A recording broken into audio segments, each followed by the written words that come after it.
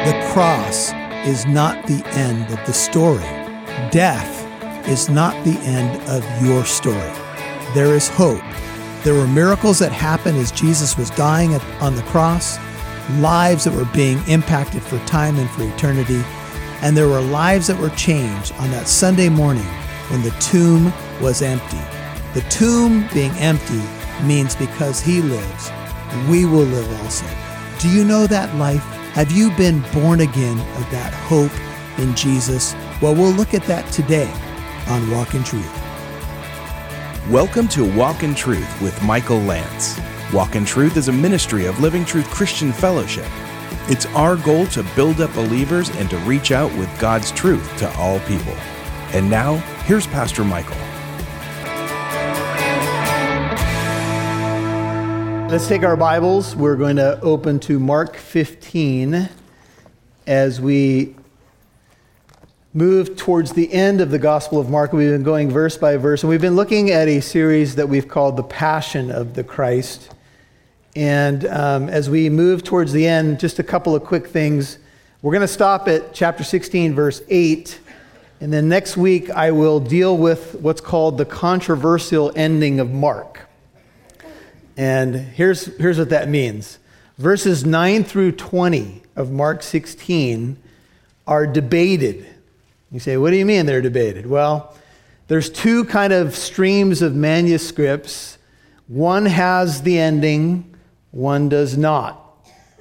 And there's some differences in the Greek and Latin manuscripts, and there's actually a couple of alternate endings to the Gospel of Mark that they've discovered. And so that's what I'm going to talk to you about next Sunday. And the verses do have a lot of value for us. I'll talk to you. It'll be a little bit more technical, but I think we all want to understand why there's even a debated ending to Mark 16. But we're not going to go there today. We're going to go to Mark 16:8, but we'll start in 15:40. Let's pray one more time. Father, I want to thank you for every precious person that's come here, every family, every precious soul. Thank you that you died for each one of us, Lord, that you so loved us that you gave yourself. Paul said, you loved me and you gave up yourself for me. The gospel is a very personal thing for all of us because it's God's love for us. And as we look at the different people that will be center stage this morning, Lord, who dealt with the days, the dark days of your death, your crucifixion, and probably a lot of questions that they had about what was going to happen now and maybe even what was going to happen to them personally. I think we can see the humanity here, and I think we're going to find a lot of hope in the different people that pass across the stage this morning because they're a lot like us, Lord. And we want to hear from you this morning. So I just pray I'll get out of your way and your word will speak and you bring a word of hope, a word of encouragement, maybe even a word of exhortation. And Lord, we want to lay everything that happens here at your feet as we always try to do, that you would speak and you would be glorified. This is the church that you purchased with your own blood. And we are so grateful and so in awe of what you've done for us. And we just want to just take a moment to say thank you for life in Christ. And for those who are visiting today, maybe just checking out the church, or those who not sure they even know you yet, I pray that they would meet you this morning. In Jesus' holy and mighty name I pray. Amen. Amen. As I mentioned in the prayer, it's certainly been a rough couple of days for the intimate followers of Jesus Christ. They had watched their beloved Lord opposed, falsely accused, ridiculed, condemned, beaten, scourged. They watched him walk the Via Dolorosa, the way of sorrows, and finally saw him crucified. It had to be like a nightmare. Maybe along the way they thought, he's done so many miracles to this point, he's blown my mind so many times, certainly he'll stop this. This can't be the way it's going to end. This can't be what's going to happen. He can't die in this way. Many of them had grown up with the idea that when the Messiah arrived, he would take David's throne immediately. Rome would be overturned. There were a lot of nationalistic feelings that came up, especially at the Passover holiday, where this is the season that they're in. The sun had gone dark at midday, as you recall, and I'm sure many of them wondered if the sun would ever shine again. You've probably had days like that. Maybe you've had weeks like that. Maybe you've had a week like that. You know, Christianity is always about a new day.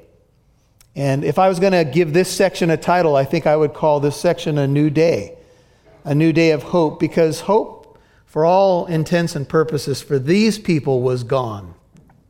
They believed in a general resurrection, but they didn't believe that there was going to be a resurrection in time. And even though Lazarus had been raised from the dead, I think many of them still held the traditional view that, yeah, there'll be a final resurrection at the end of the world when everything's over.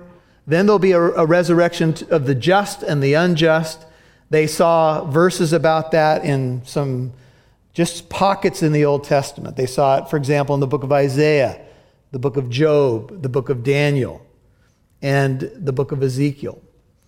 But besides that, besides those little hints at resurrection, their belief was it's going to be the end of the world. And maybe they said something like this: I'm never going to see him again until the end of everything. When will that happen? Many of you have had to stand at cemeteries and go to memorial services, and you've had to face those questions. You've had to ask some deep questions about whether or not the Bible's true, whether or not there's a heaven and a hell, whether or not you're going to see that person again that you love. Those same feelings certainly hit this group of people. But the resurrection of Jesus Christ, as we all know who are Christians here this morning, is a historic fact. Without the resurrection, we don't have Christianity, folks.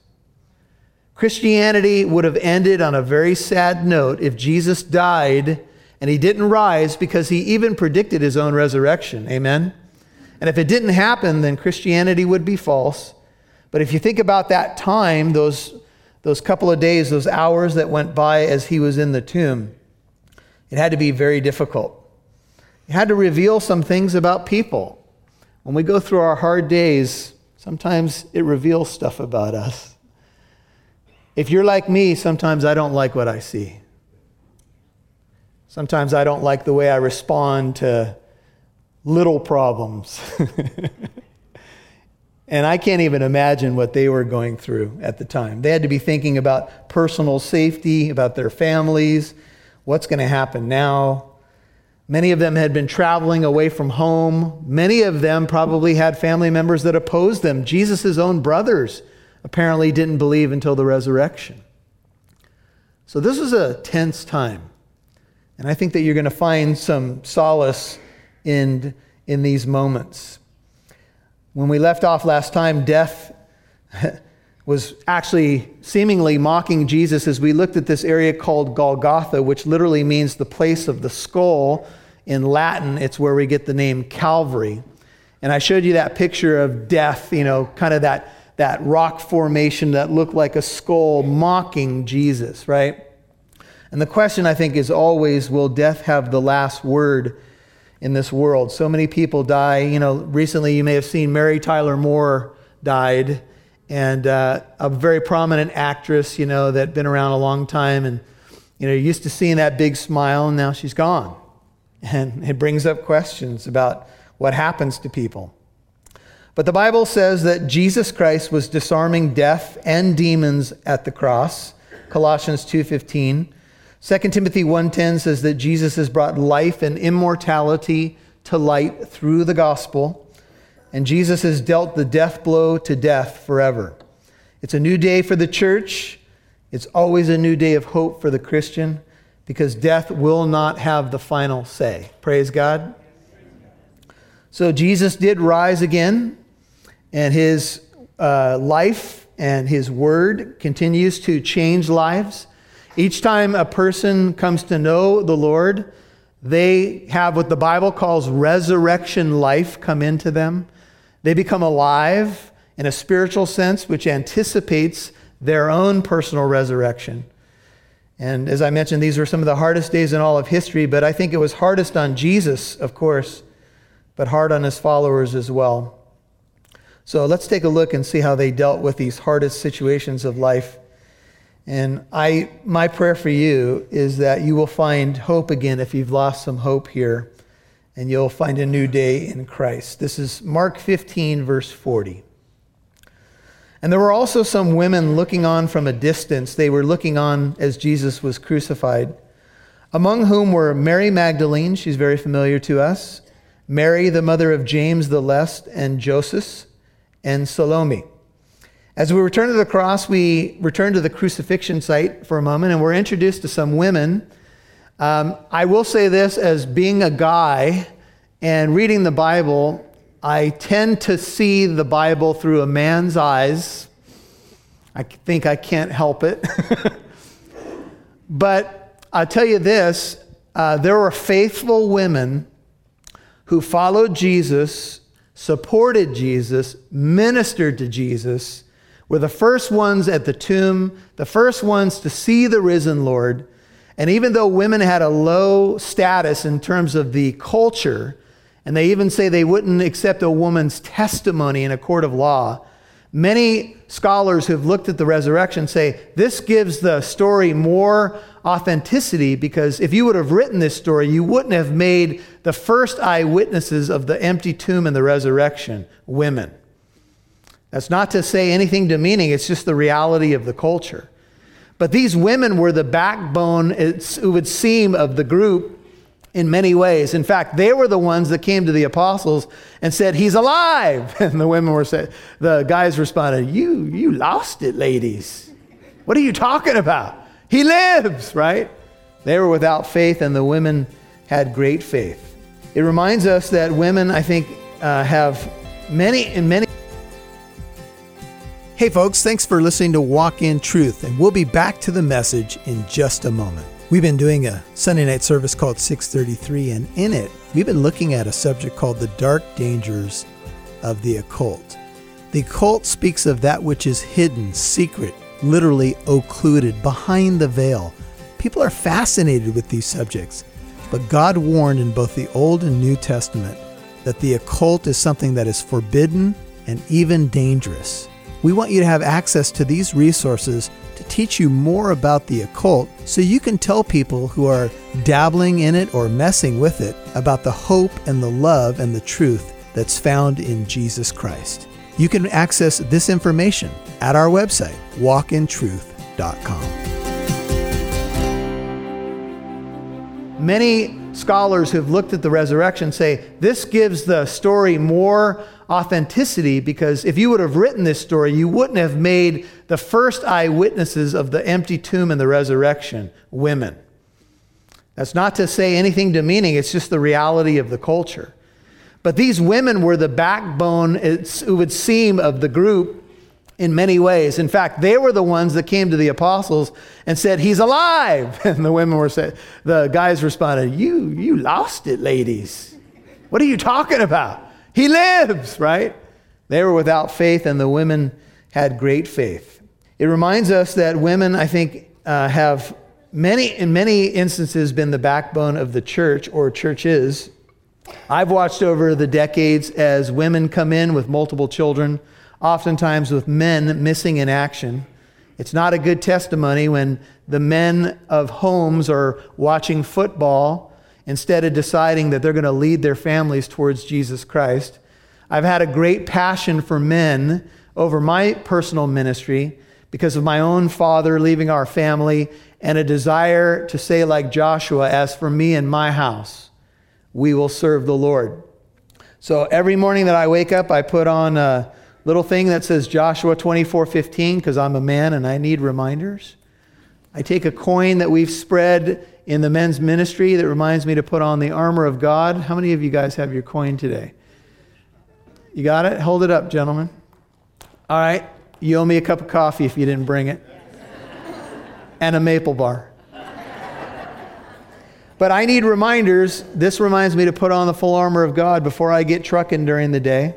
I wear a couple of rings. I wear a ring on my right hand, which says in Hebrew, "I'm not ashamed of the gospel of Christ." And I wear a wedding ring on my left hand, which reminds me that I've been married to a beautiful woman that I love for 26 years. and she's been extremely faithful to me. And God's been impressing on my heart, maybe you guys can resonate with this, that I'm supposed to love her the way God loves me. Just think about that one for a second. I'm supposed to love her like God loves me. Ooh. And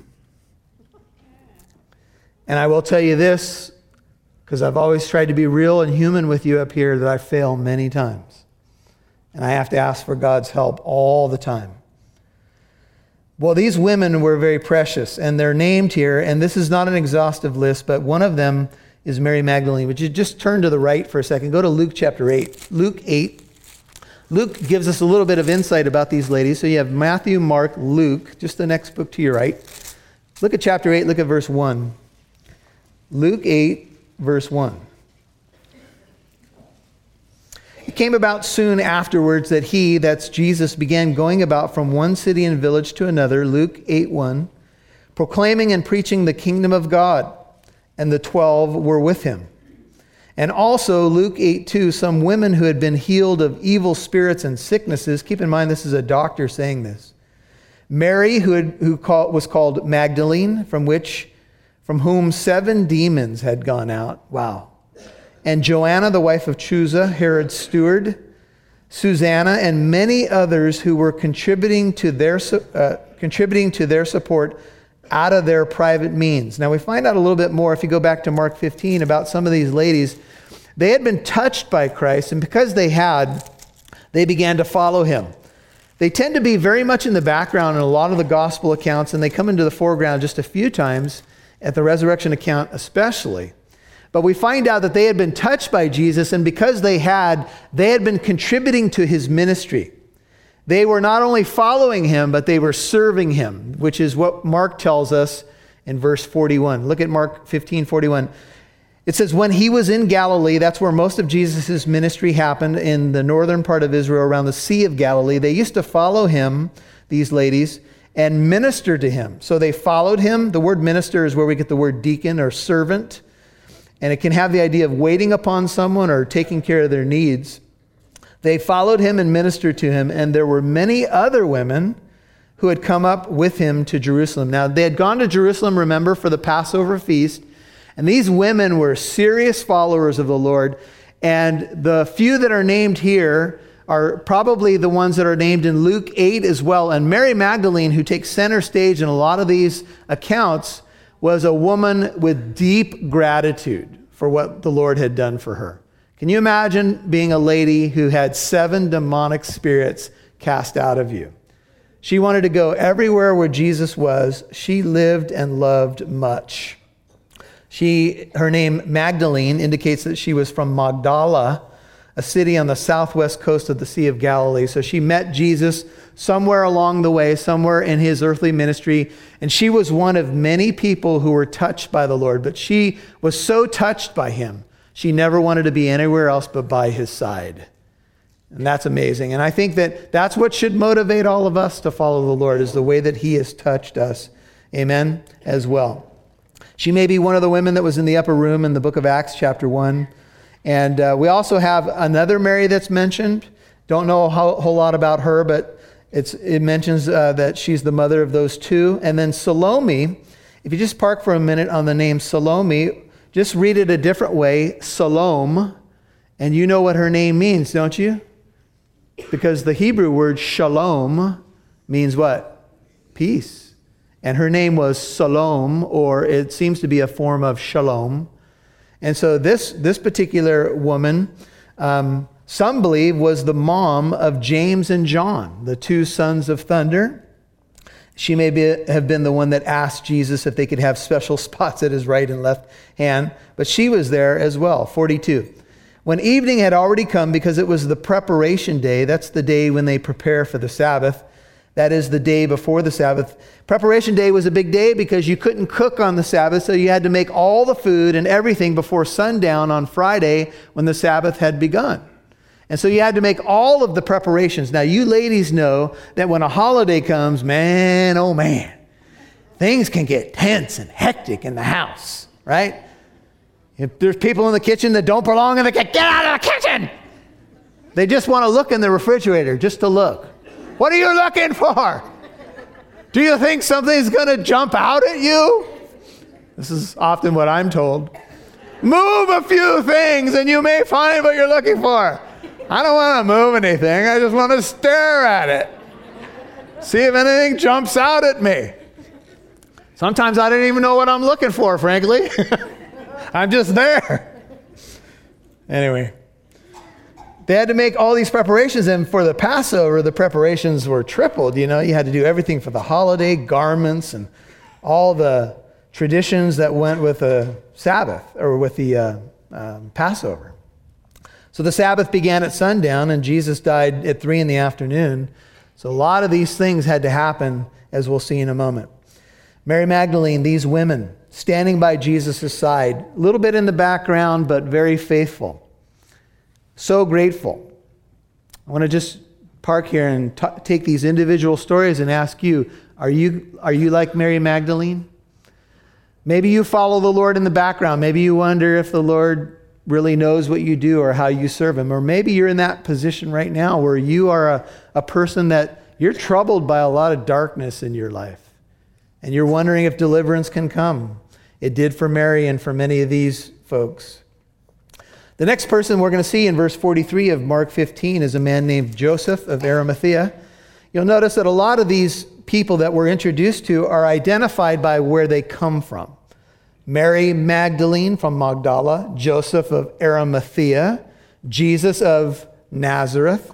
So sometimes people were called by the name of their parents or their father's name, sometimes by the location they lived. Joseph is Joseph of Arimathea. Verse 43, he came. He was a prominent member of the council. That's the Sanhedrin, the leading council of Israel, who himself was waiting for the kingdom of God.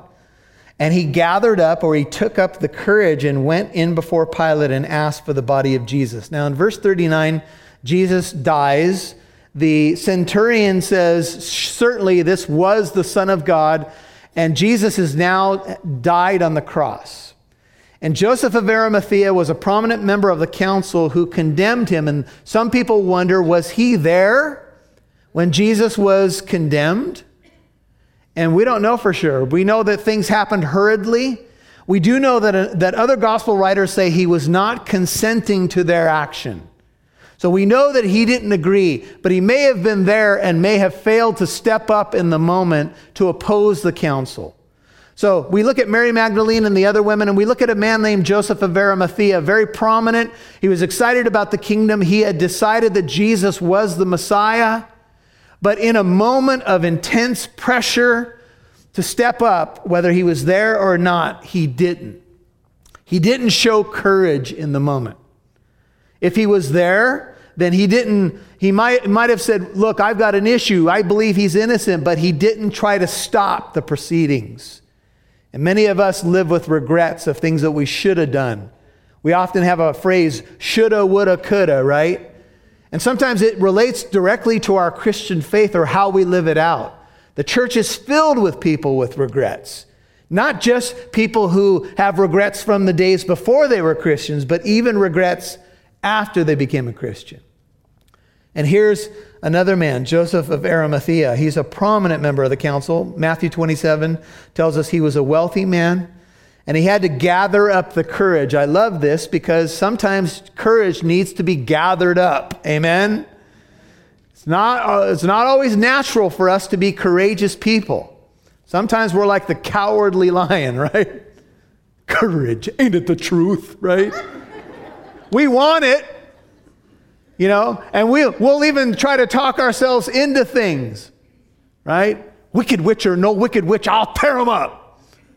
And then he says, I just have one thing to ask of you fellas. And they say, what's that? He says, talk me out of it. Right?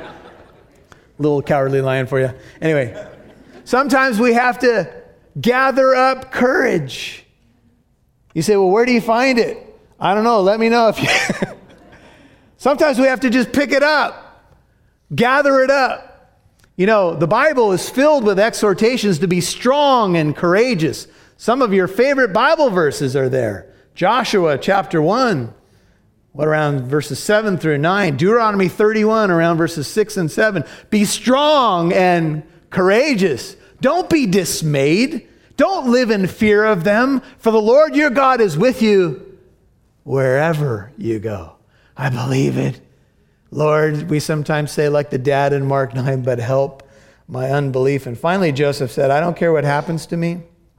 I'm going to go and ask for the body of Jesus.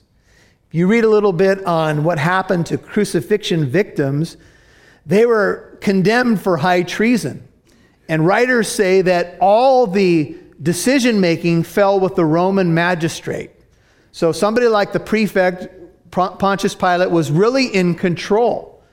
They said the families would sometimes come and ask for the body, and it was really up to the prefect or the governor to decide what he was going to do. But Pilate already knew that Jesus was innocent, right? He tried to let him off. We don't know why the family didn't come and ask for the body. It could have been that Mary was just overwhelmed by the events of the cross. It appears that Joseph is no longer alive. So Joseph of Arimathea, who is not a family member of Jesus, goes to Pilate. He has to gather up the courage, which means he's going to identify himself with this executed Messiah, right? He's going to risk his place on the council, and to be one of these 70 in the Sanhedrin was about the highest you could get in a religious and political career. Everything was at stake. To go and ask, Pilate was already upset. Pilate might have just said, oh, you're one of them too, and maybe he would have just condemned Joseph on the spot. Hey folks, this is Pastor Michael, and I appreciate you listening to today's message. I want to tell you about the store at walkintruth.com. On the store, we have a brand new teaching up. It's on the occult. It's called The Dark Dangers of the Occult, and we have taught on the subject of demon possession, and we also have taught on the subject of Wicca or witchcraft, and there's more to come. And you need to know about this subject. You need to know what's going on with the occult, what the Bible says about it. It warns about it being forbidden. It warns that you should not mess with it. But there's also something else. We need to reach out to people in love with the truth of Jesus who have gotten involved in the occult. You can have access to this information, these resources, to learn more and to become a more effective ambassador for Christ. It's all available at the Walk in Truth store at walkintruth.com. Thanks for listening to today's program. Follow Walk in Truth when you download the free Radio Scribe app today.